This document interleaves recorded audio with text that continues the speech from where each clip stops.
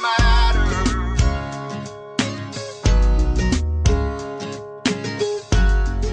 Welcome, everybody. I'm Chris Miller, author of the #1 best-selling book, Ready for Pre-Retirement: 3 Secrets for Safe Money and a Fabulous Future. I'm so honored to be the host of this show called Ready, Set, Retire. Do you lay awake at night wondering if you have enough money to pay your bills, let alone retire? In this show, your vision will be transformed, and I will show you how to have safe money and a fabulous future. I've counseled thousands of individuals, businesses, and families over 20 years, and I'm proud to say I've never lost $1 of my clients' money. I will share with you secrets that I've learned over 2 decades that only the few rich know and have been around for centuries. Pre-retirement is planned retirement early so your money, your health, and your peace of mind is there when you need it. I am getting some amazing people to come and share with you their points of view. And today I'm so honored to have George and Sadina together with me on this show. And they are the co-authors of Do Not Go Quietly, a guide to living consciously and aging wisely for people who weren't born yesterday. Great title. And they're the leading advocates of us who are seeing aging as an opportunity, not a liability. These 2 accomplished authors, world-class consultants, keynote speakers, and co-founders of Age Nation, a digital media company and social enterprise, as well as the Age of Empowerment, a 501(c)(3) focused on supporting vulnerable sections of our aging population.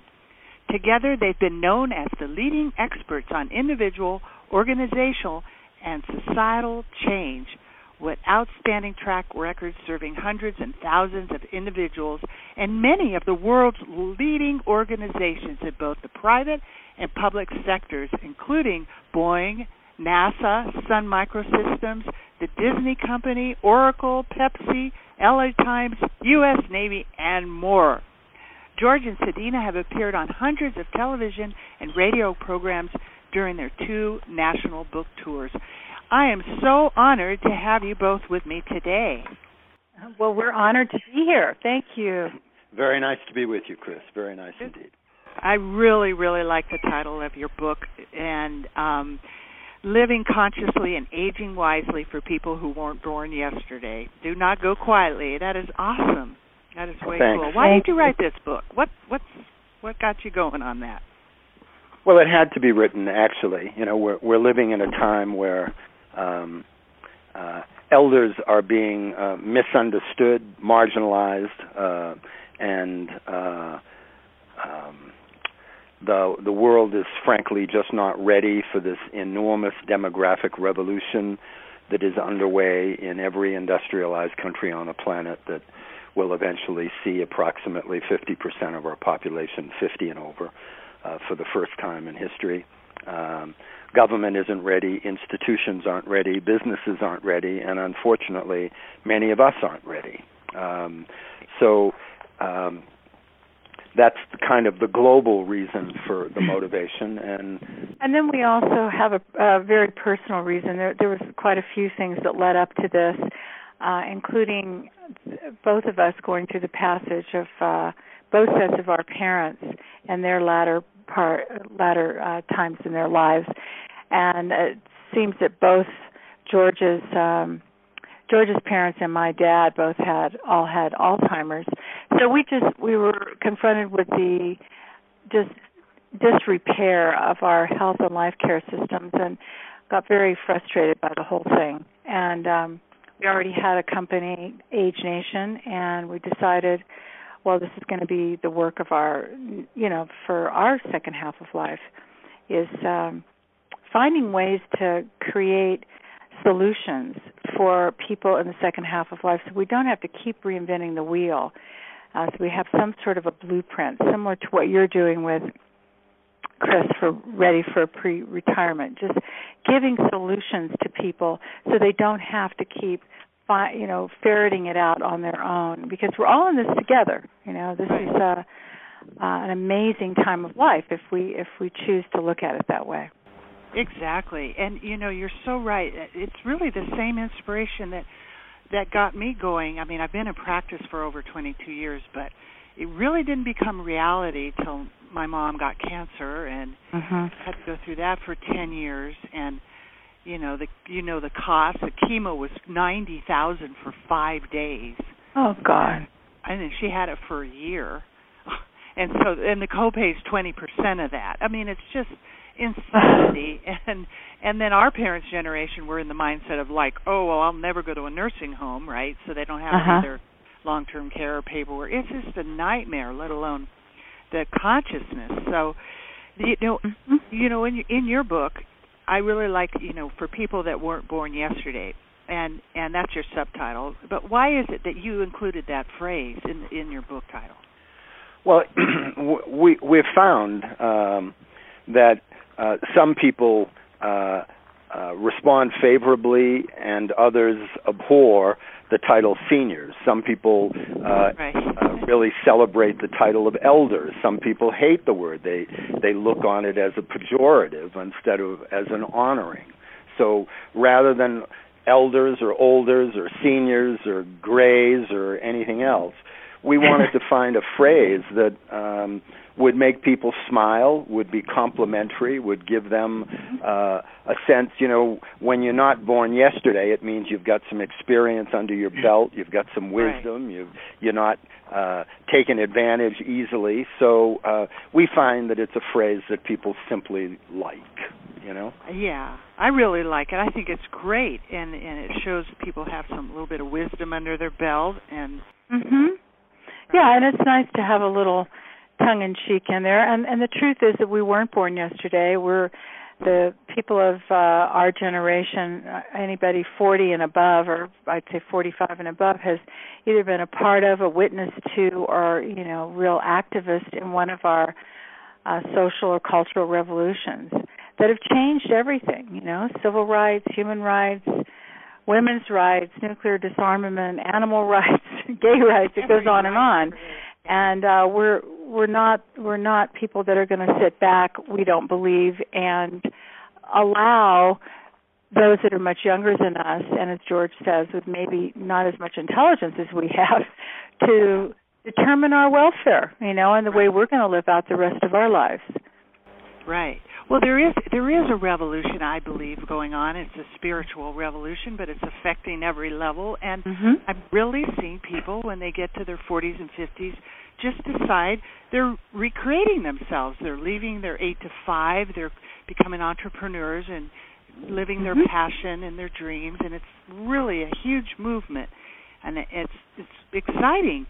You talk about the demographic revolution. And why is it? Why should people pay attention to that? Well, because it is already, and it will in the future, to an even greater extent, impact every aspect of life. Social, political, cultural, economic, ecological. Here in the U.S., we're talking about numbers. 150 million or more, which would be half of our population. 50 and over. So it's kind of like the bough of a branch with a lot of weight at the end of the branch, and it strains and puts enormous influence on the entire tree. So when we listen to the nonsense that goes on as political debate in Washington these days, nobody is really addressing that. They're focused on the ridiculousness of budget austerity instead of budget responsibility and fiscal responsibility. And they're not talking about the kinds of investments that need to be made. So they're putting their head in the sand and pretending that these numbers aren't going to have any impact. And you think of 150 million here in the U.S., think of China. 3 billion population, 50% of which will be 50 and over. We're talking about 1.5 billion people. So worldwide, the impact is extraordinary, and it's in little ways as well as big ways. It's Think about the average airport in the United States, for an example, how the lines waiting to go through security and the length of terminals and the time it takes to board and disembark from planes. Now, increase the number of people in wheelchairs substantially, the number of people who have limited mobility and all the rest of it, and suddenly you have an airport system that largely is out of date and not capable of functioning well. And you can translate that into housing and businesses and all the rest of it. So the impact is enormous, Chris. Really? And it's happening for the first time in history. This is totally new territory that none of us are really very familiar with on every level, as George said, economic, social, political, cultural. It's going to impact us. And so what we're doing with this book is it's really a clarion call, to live more consciously. That's why we chose "Do Not Go Quietly" as the title, although, it's a phrase. Anyway, read the book to find out all of that. But we're using this as a way of waking up and awakening to our time of real enhancement if we choose to have it. We've taken everything from our past, everything we've garnered to this point in our existence, whatever age we are. Think of how juicy that is, as opposed to being young and not knowing where the heck you're going. Not that being young isn't wonderful. It's just this is a time of real richness. And it's just our choice again as to how we're going to use it and how we're going to share it with others and create a new world of honoring our elders, honoring this time of life as the indigenous people do. Yeah, that is so awesome. And so it really is. And it is a new trend. I'm finding a lot of people are changing their whole mindset. It is a revolution, and I'm fascinated. You share some startling numbers in your first few chapters. Maybe you could talk to us about them and what they mean. Well, there are startling numbers. Some of them, one person every 7 seconds joins this 50 and over crowd. 10,000 people retire every day. Actually, the numbers have changed since we wrote the book. In the book, it says one person every 72 seconds is diagnosed with early onset Alzheimer's. Today, the Alzheimer's Association reports that one person every 68 seconds develops some level of Alzheimer's. Wow. The other fact that is really pretty startling and challenging, and you know it well, from the standpoint of the financial guidance and support you give people. Today, especially after this last financial downsizing that we've all been through, only 1 out of every 8 or 9 people who are of the age to retire can retire and provide themselves with some sort of even modest quality of life for the duration, because with longevity statistics increasing, many people are going to live longer after the traditional retirement age than the number of years that they spent working at a particular career or profession, So these are astounding numbers. And when folks in state and city and national capitals around the world try to squeeze these numbers into some sort of a balance sheet, they forget that what we're talking about is human beings and the cost to human beings. As you mentioned with your mom, the enormous cost of healthcare issues, even when you've got coverage, the amount of co-pays and additional payments that are obligated. In our case, my mother and father, we promised them that we would keep them in their home in the latter stages of their lives, and at one point, the cost was almost $12,000 or $13,000 a month to keep them in their home with full-time care. Most of us can't afford that on any level, and so we need to change all that. Right, and it doesn't just affect us; it also affects it also affects, younger people. There's something like 3 million teenagers who are the sole care providers for their parents or grandparents with Alzheimer's. So everybody is in on this. Nobody gets away from it. And the truth is, if you're 2 years old and your parents are conscious, you're going to age consciously. So we're all aging, no matter what age we are, and this is our earth. This is our home here. And we just feel that particularly those of us in the second half of life have an obligation. We also, another figure is we control 80% of the nation's financial assets. So it's time for us to coalesce that power and energy and help protect our earth for future generations so that we can live here with some sort of ease and really appreciate what the earth has given us. But, we're really on a downhill slide with that. And that's up to us as well, we feel. Absolutely, and there is a separation happening. There's a lot of people that could care less, and there's people now that are saying we do care, we want to see a change. And what you're talking about, that long-term care, people don't just when you're younger, you just don't get that you're going to get old and your body's like a car and it wears out, and you need right. 7 out of 10 of us over 65 end up in a convalescent care. Right. I had the same kind of parent situation as you do with, don't take your parents to a nursing home. That's like their biggest request. And my mom's care was $15,000 a month. Mm-hmm. And right now my dad's 93 and a half, and his is $70,000 a year. I made a deal too on that.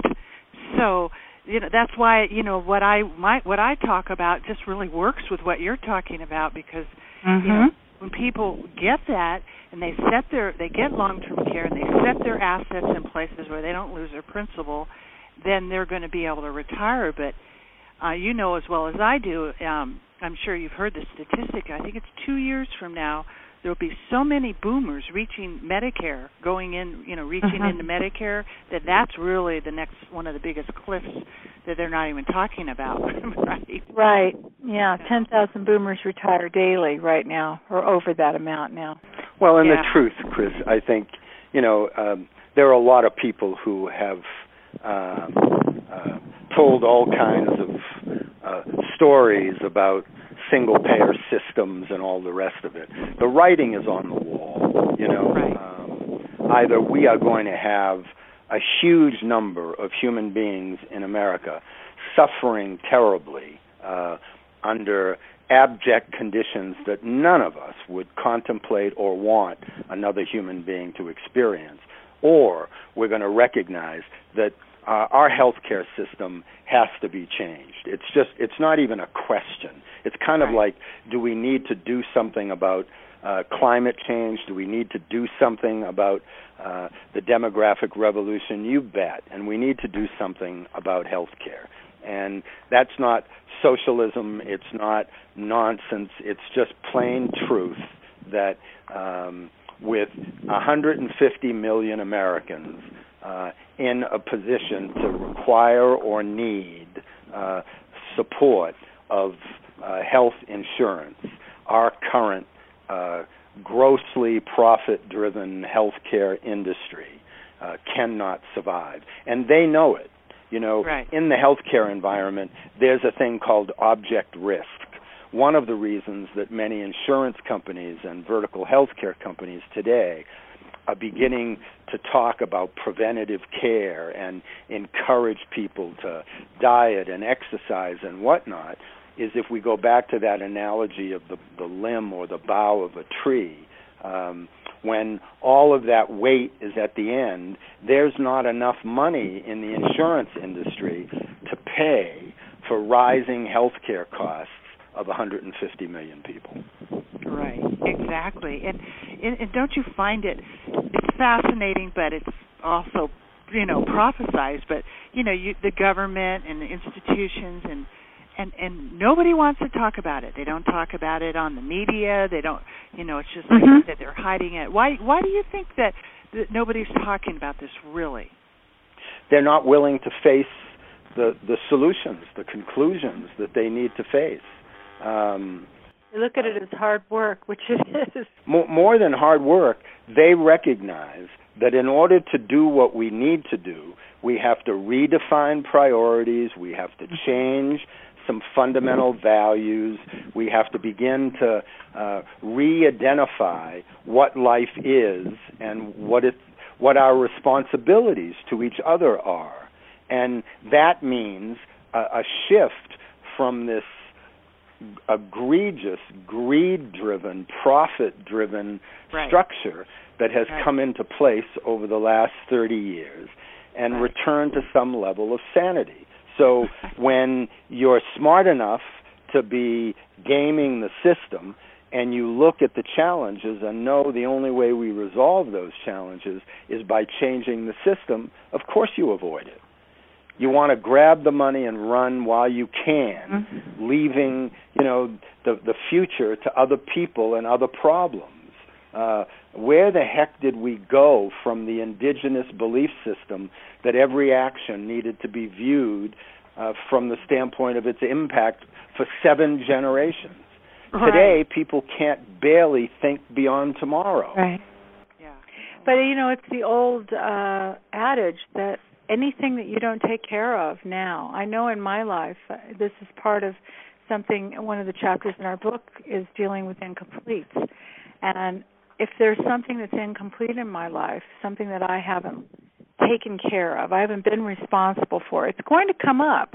And it's also going to be energy that's dragging me down, which is what I feel is happening with our Earth right now, where our Earth is just encumbered with so much pollution, so much that we have put out, but we've never taken the responsibility for where is it going.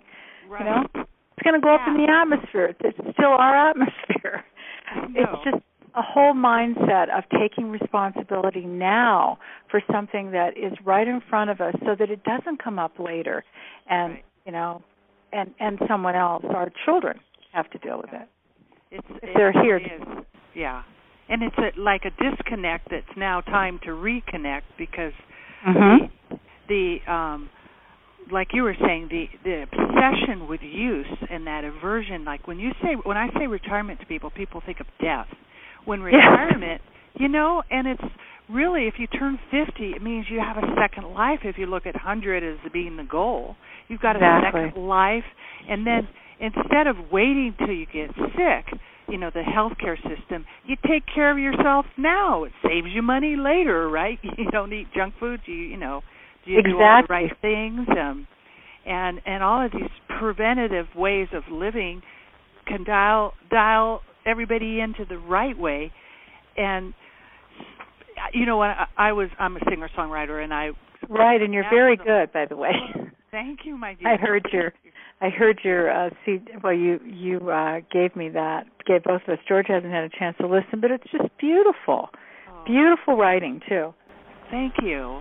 Well, that came from when I was living on the road in faith, walking down the road in white robe and bare feet, and just like a sannyasi in India or the disciples 2,000 years ago, take no shoes, no script, and go in faith. So I got blessed with a lot of songs.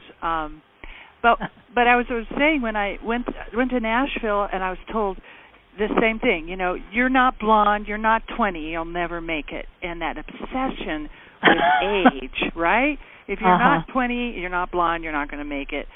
Is that what is this youth obsession that America seems to have? What do you think about that? Well, I think we began as a nation. We began as a series of disconnected or dislocated people. The original waves of immigration that came to the United States came from places where people could not find adequate shelter, clothing, or freedoms in their environment. So they picked up, sometimes alone, sometimes just as couples, sometimes couples with younger kids. But they left behind their tradition. They left behind the older members of their society. And so they came to this new world. And so from the beginning, we were somewhat dislocated from previous generations. And unfortunately, that is really a role that we've been acting out. Now, once our ancestors got here, then they established community, they established geography, families began to have multiple generations in geography, they honored their elders, they took care of their elders. And then, of course, this new geographical dispersion came about, where people left their communities and struck out for new territory. And so now what we have, especially in the Anglo portion of American society, we have fragmented core family structures. And then when we added in, at the end of the Second War, the obsession with consumerism, that was a conscious choice, as you know, when people in the Eisenhower administration looked at the war machine that had been created and the economic structure. They said to themselves, well, how are we going to use this so that we don't go into financial depression and recession? And the answer was, well, let's make a hell of a lot of things and sell them, Get everybody working. Right. And so you add consumerism to that, and of course you don't want to sell things to discerning buyers. You want to sell them to inexperienced buyers. You want to create a lot of illusions that make younger people who don't have a lot of experience say, oh, wow, I want one of those. Right. And so all of that adds up to a society that doesn't want to look at itself, that doesn't want to think about aging, and with it we have substantial problems, not the least of which is the marginalization of older Americans. And we're not putting youth down. It's wonderful to celebrate all the gifts of youth. And we just believe the trouble comes when we think that that's the only cycle of life that's worth celebrating. And unfortunately, as you started to say, Chris, we're really taught, I think the media seduces us so strongly with the consumerism into resisting aging and all of its physical signs and pushing our feelings down and trying to fix ourselves and make ourselves into some younger version, or to look at younger versions of ourselves as good, Yeah, So this is all an illusion. So isn't it, no wonder that we come to reject ourselves rather than accept the beauty of the present where we are. And none of that is going to change until each one of us changes the standard that we measure aging by. And if we measure it by youth, it's never going to change. We have to look at different values, different ways of incorporating the quality of a person's character into that definition, Exactly. And some things like that, the joy and aliveness that somebody demonstrates, the inspiration they give, how they walk their talk, things like that. Yeah, exactly. And it is like putting on another pair of glasses, because people's priorities, like you were saying, they got all turned upside down, so they're chasing the shiny objects, and because they have that empty part in their heart, they think, well, the new car or the new house or 5 kids is going to fill them up, right? And they haven't gotten their spiritual connection, and they're running around buying all these things, going into debt. So is this the reason you created Age Nation? It's one of the reasons. One of them. Yeah, it is. One of the reasons is also to encourage people to see. We believe that each one of us comes in to this physical plane, and we come in with a core purpose, a reason for being, and that our lives are the opportunity, the school in which we go to be able to understand and then manifest this dream, this mission that each of us has. We phrase it as, a unique note in the song of life that each of us has to contribute or to sing. And so Age Nation is about encouraging people to remember, what is that note? What is the distinct and unique contribution that I'm here to make, and how can I make it? In indigenous societies, when a child was born, some of the elders would gather, and their purpose was to identify what the gift was that child was bringing to that tribe or culture. And then their job was to help mentor and guide that child in the development of that gift. So in that way, society was diverse, and people's uniqueness and skills were really celebrated. By comparison, Chris, we live at a time when a child is born, and from the beginning, the first thing we do is we teach them how to mimic other children, how to mimic trends. And we don't want our children to stand out, to be different, because different means strange. Different means any number of things in American society. We want our children to fit in. And so that means they set aside their uniqueness and their dreams in order to pursue practical, productive careers that keep them within the lines. They make them good fodder for an industrial, manufacturing, productive society. Safe. You know, Safe. But meanwhile, beating in their hearts is this message. Sometimes it's faint and almost not discernible, and sometimes it just whacks the heck out of people, saying, "Hey, pay attention to me." And what that message is, this is what you're here to do. Right. So Age Nation is about helping people remember that it's never too late or too soon to live your dreams. Exactly. There's a lot of reasons. And the other, I just want to add a personal note. You know, when I turned 50, I went into what I call my own perfect storm of transition, where everything seemed to happen at once. I turned 50. I'm the oldest of 8 kids and very close to my mother, who had recently passed away. She was like my best friend at the time. And I got into a new marriage, moved to a new state, and then immediately was officially declared menopausal. So I began mourning the first half of my life. And from that came some real gifts. You know, there's always gold at the bottom of the river.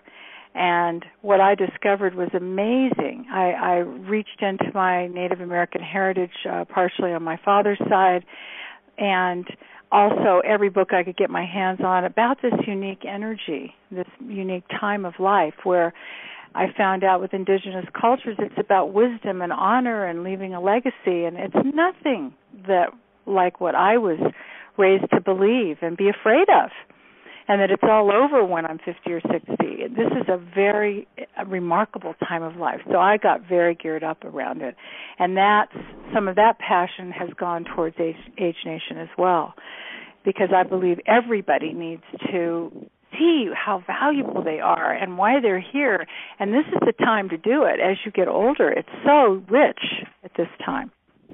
Well, you know, for everybody that's just joining and listening to us now, you are listening to Ready, Set, Retire, and I'm Chris Miller. I'm your host of the show and the author of the #1 best-selling book, Ready for Pre-Retirement, 3 Secrets for Safe Money and a Fabulous Future.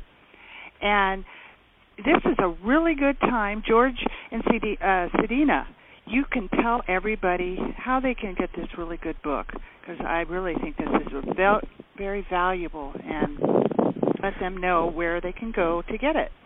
Thanks, Chris.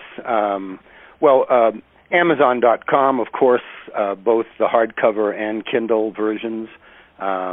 They can get it at Barnes & Noble and at all independent bookstores. And if your local bookstore doesn't happen to carry it, give them heck and tell them they should be carrying it, because it's a great book. We just got bestseller status with Amazon.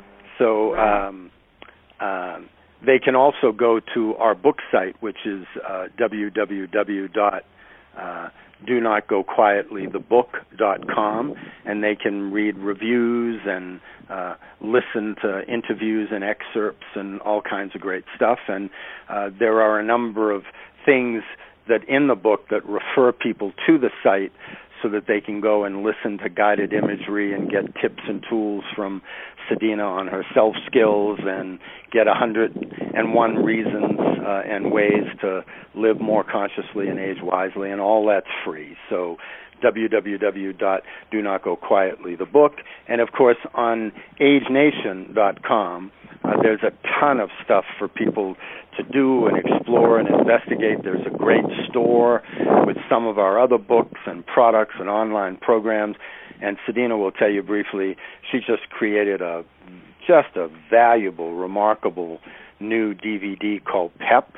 And I would strongly advise anyone who wants to lead a more impassioned life to get a chance to get a copy of that. So, Sadina, PEP? Yeah, PEP it's a personal wellness program, and I've distilled it since 1990, been doing my own personal practice. It's incredibly de-aging and healing and beautifying from the inside out. So that's being streamed now live on Gaiam TV, but you can also get it at AgeNation.com. And we invite you to go to Age Nation and become a part of this revolution that we were talking about with Chris. It's your time of life, and this site keeps growing. We invite your comments.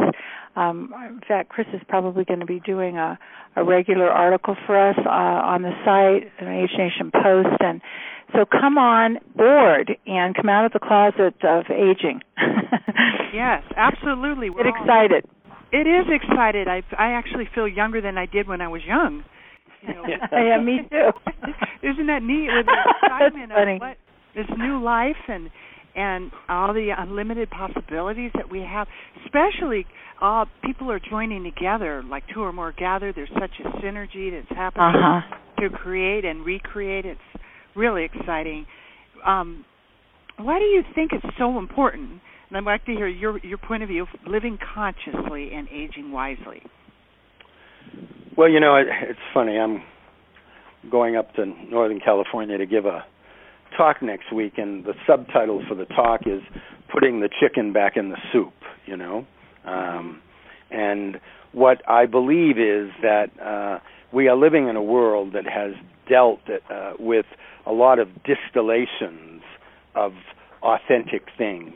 So if you happen to be someone that isn't, a vegetarian or has dietary restrictions, and you like chicken soup works better when you've got chicken in it. Right. Not when it has just some synthetic combinations that are called chicken soup. And consciousness for us is like that chicken or wonderful vegetables that are in the soup. It adds essence and flavor and nutritional value and all the rest of it.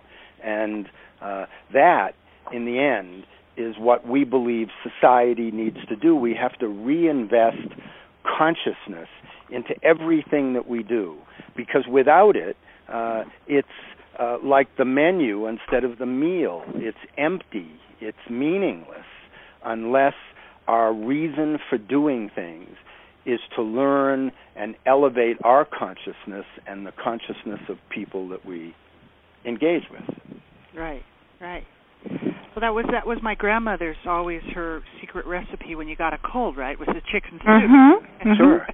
Yeah, my grandmother and my mother. Right. And I still do it. Okay.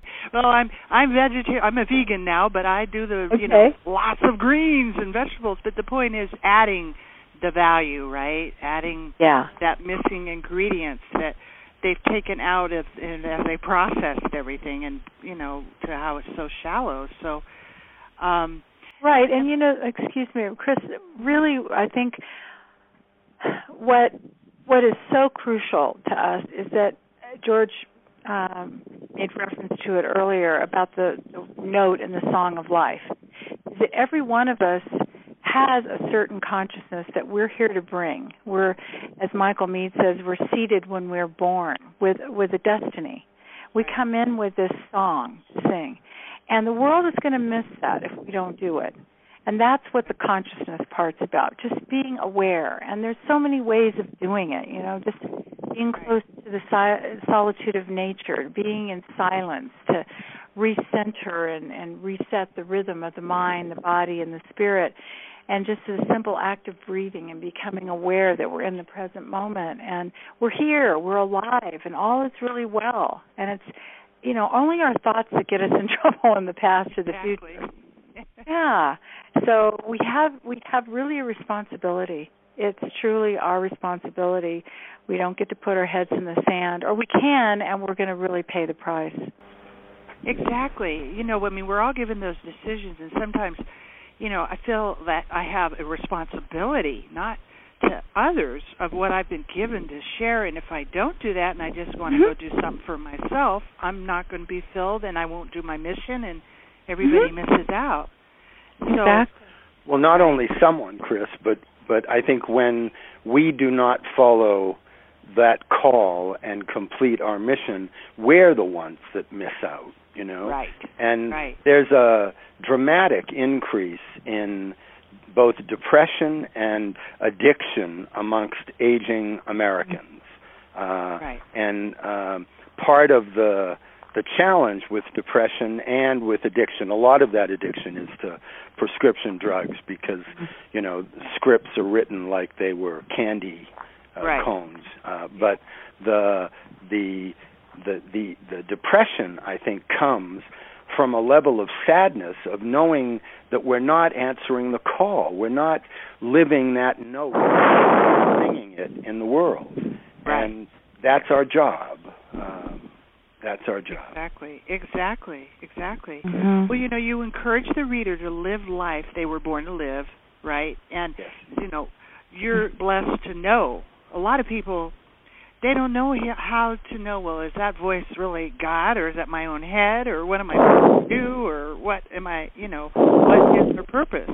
How do people know what this life is? Well, I think one of the real clues is thinking back to those things that made you happy. As human beings, we were not built to minimize our childhood traits, but we're built to maximize them.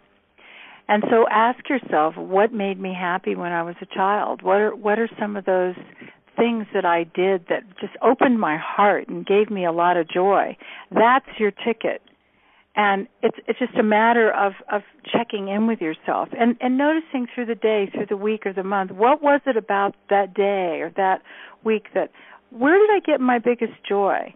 What are the things that turn me on in life? And that's the clue to what your dream is all about and why you're here. And maybe if you're older, sometimes people get depressed because they think, how do I start all of this? How do I get this going again? Right. It's too much work or whatever.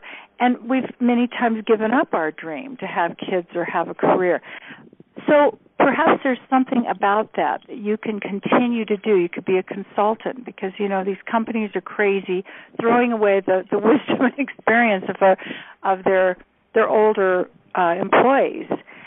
You could become a consultant, or you could just drop that and do something like painting or music or dance. Again, think of what made you happy when you were a kid, or volunteer. You might open the paper and say, oh, that sounds interesting. I find that I just say a little prayer and ask, and then I just go about my day and I trust that I'm going to get the answer. So I might open a paper and there it is. Oh, that class looks interesting, or open a book and you'll get an answer. It's just a matter of being open and willing and trusting that you're going to be shown if you're going to look at a new way to be rather than have to have it pre-prescribed. And you have to take risks, you have to, you go out on a given day and you're walking in a given direction and you're walking into the wind and you're cold, right? And maybe you're on the shady side of the street. So you look across the street and the sun's across the street. So you walk across the street and you find that by moving in that direction, you move more easily and you move into the warmth. So experimentation gives you the things that Sadina has been talking about. You something you loved as a child, so you experiment a little bit. You're willing to make mistakes. You're willing to stumble a little bit in order to get to the next level. And then all of a sudden, you find, as she says, that the world starts supporting you. They give you get some hints, but you have to have the courage to follow the hints and to experiment. You're not going to find a fully formed dream already accomplished that you can step into. You're going to have to do some sweat equity. You're going to have to invest some time and some energy. But once you start investing, you start getting a return. You can feel it inside of yourself. There's a quickening of your breath. Your heart races a little bit. You get excited. You find yourself suddenly smiling like a fool when you're by yourself, and you don't even know why, except what you're doing is making you happy. That's always the clue. What is it that makes you happy? Do you like to play with kids? Do you're being with your grandchildren? Well, maybe it's just one person at a time. I have a friend who says, I'm a peacemaker, one person at a time. It doesn't have to be some huge, grandiose goal. It can just be making somebody happy during the day. And, we have one of the greatest assets of all of those, us in the second half of life, we have a second chance. Right. In all human history, the average lifespan was something like 19 years old, which is barely a chance to grow old once.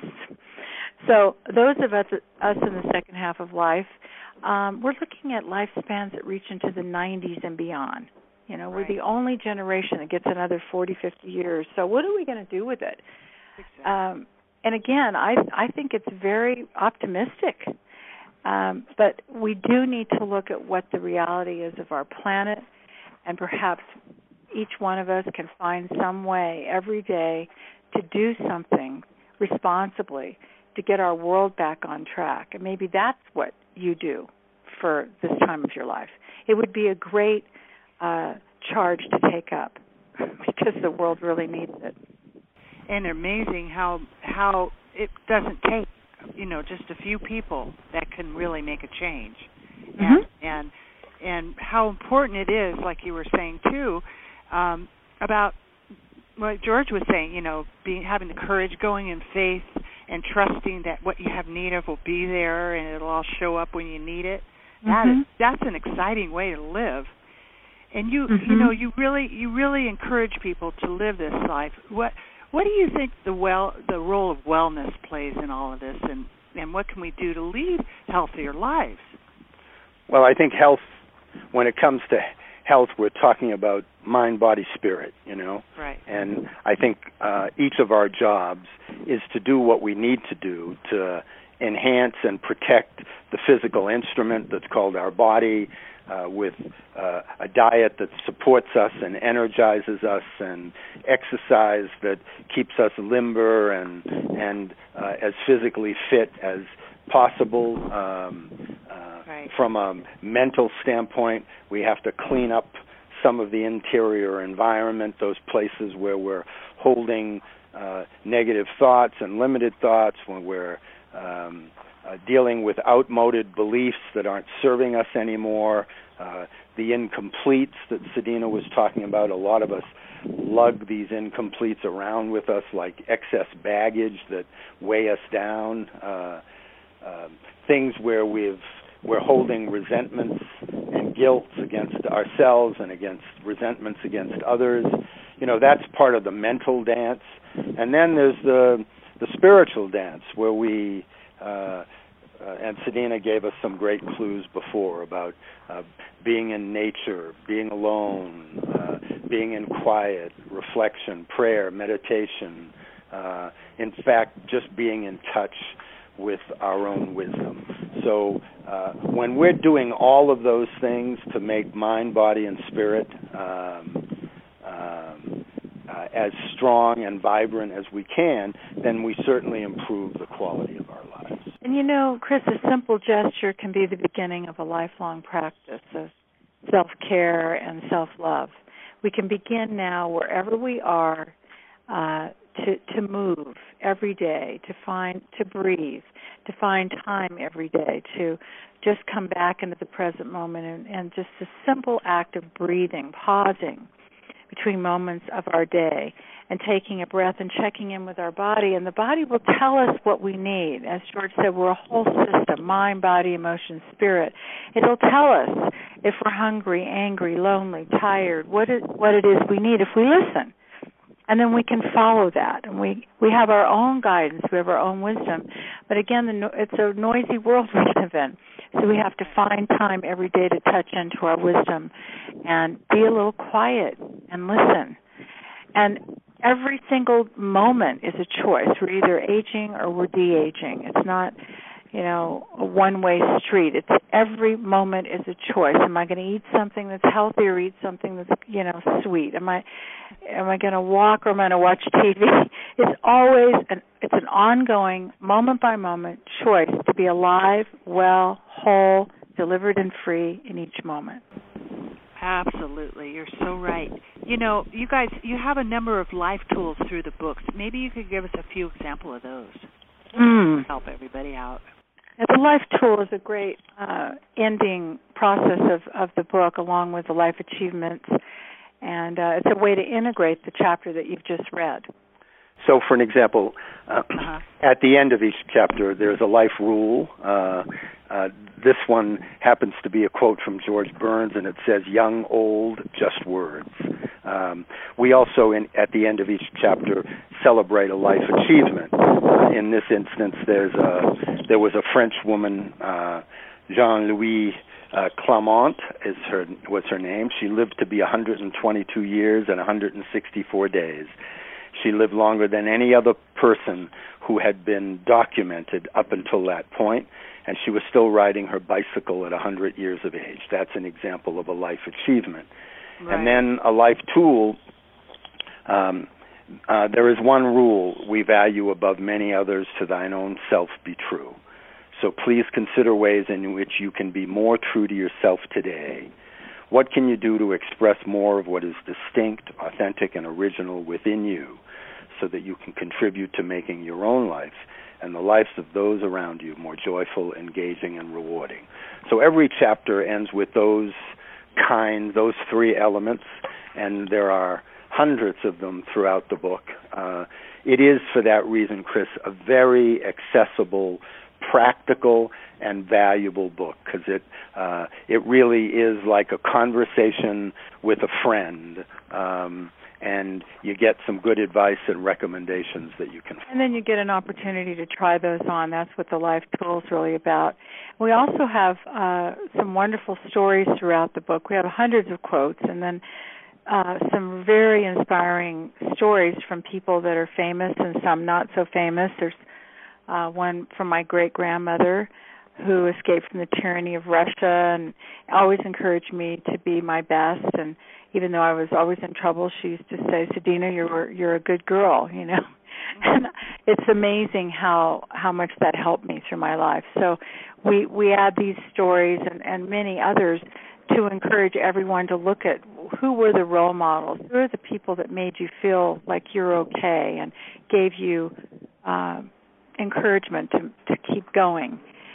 So it's meant to be very inspiring and to bring each one of us to a point in our lives where we can take action from our hearts and really be the best we can be at any age.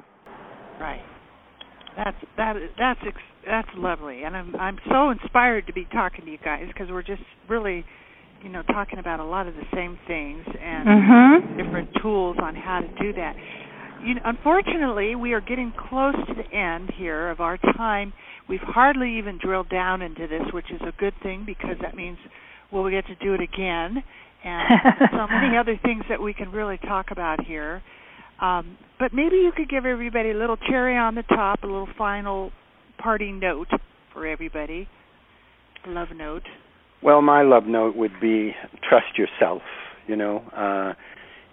I believe we come into life with all of the wisdom and access we require and all of the good support and advice we need if we're willing to listen, to be quiet, turn down the outside noise of the world, and pay attention and trust ourselves. I think that in a world that bombards us all of the time with other people's opinions and beliefs and whatnot, knowing is better than believing, and listening to ourselves is better than listening to the world. Right. Yeah, I would say, I love the quote, I think it's anonymous, "Never fear growing old. There are many who have never had the privilege." And it is just a privilege to be alive and an opportunity to be all we can be at any age. to live the life we were born to live with dignity and honor and share our incomparable experience and wisdom. And that is really, truly what our world needs right now. It's craving each one of our wisdom. So give it from whatever point you're at and have compassion for yourself, kindness and compassion for the journey. Well, thank you both. You guys really, it's been an extreme, thrilling honor to be with you both and share this. This is so important. This can change the world, the way that people are thinking, the way they live their lives, and what they eat and say and talk and do, and their connection with spirit and all of the good stuff. So, and again, anybody, I would encourage you to reach out and get this book because it's really awesome, and you can get it on Amazon or Barnes & Noble, or just go to the website agenation.com and check into everything they've got there. Do not go quietly. A guide to living consciously and aging wisely for people who weren't born yesterday. And for anybody that wants to connect with me, again, my name is Chris Miller, and I'm the author of the #1 best-selling book, Ready for Pre-Retirement, 3 Secrets for Safe Money and a Fabulous Future. And my website is www.readyforpretirement.com. That's READYFORPRETIREMENT.com. I invite any questions, any topics you want to have on the show, just feel free to reach out to me, and we will put it together for you. Again, George and Sadina, I am so honored to have you guys here, and we'll look forward to talking to you again. Yeah, Thank we you look very much. forward to it, too. Thank you so much, Chris, for what you're doing, too, and for just such a great interview. Thank you. Thank you both, and many blessings to y'all. Yeah, many blessings blessings to you. and to everyone listening. Bye. All right. Bye. See you later. Okay. Bye-bye. Bye-bye. Did I matter?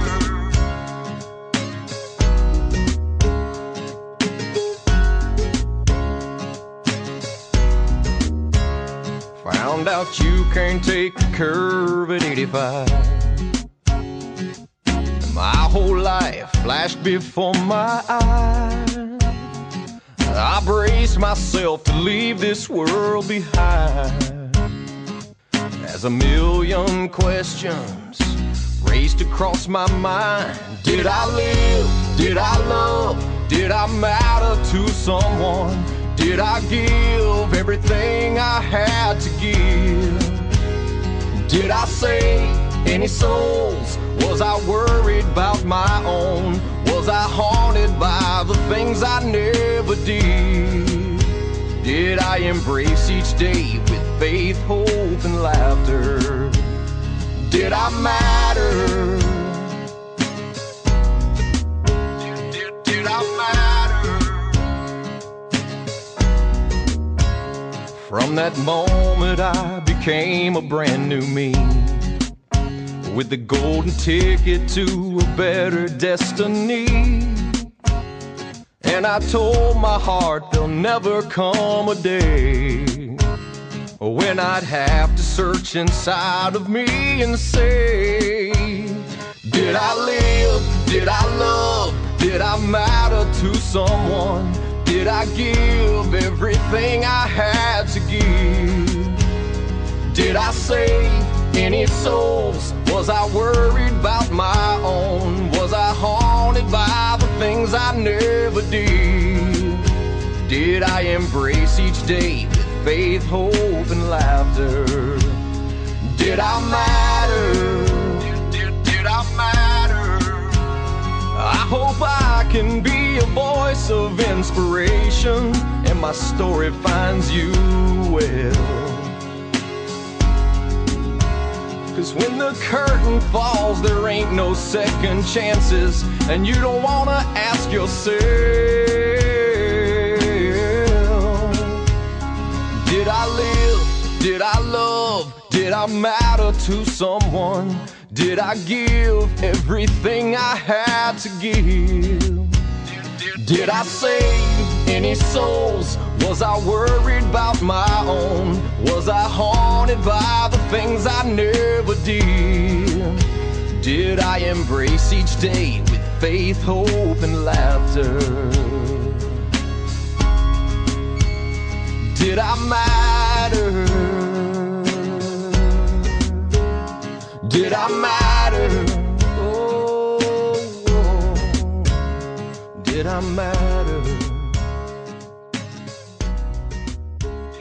Did I matter?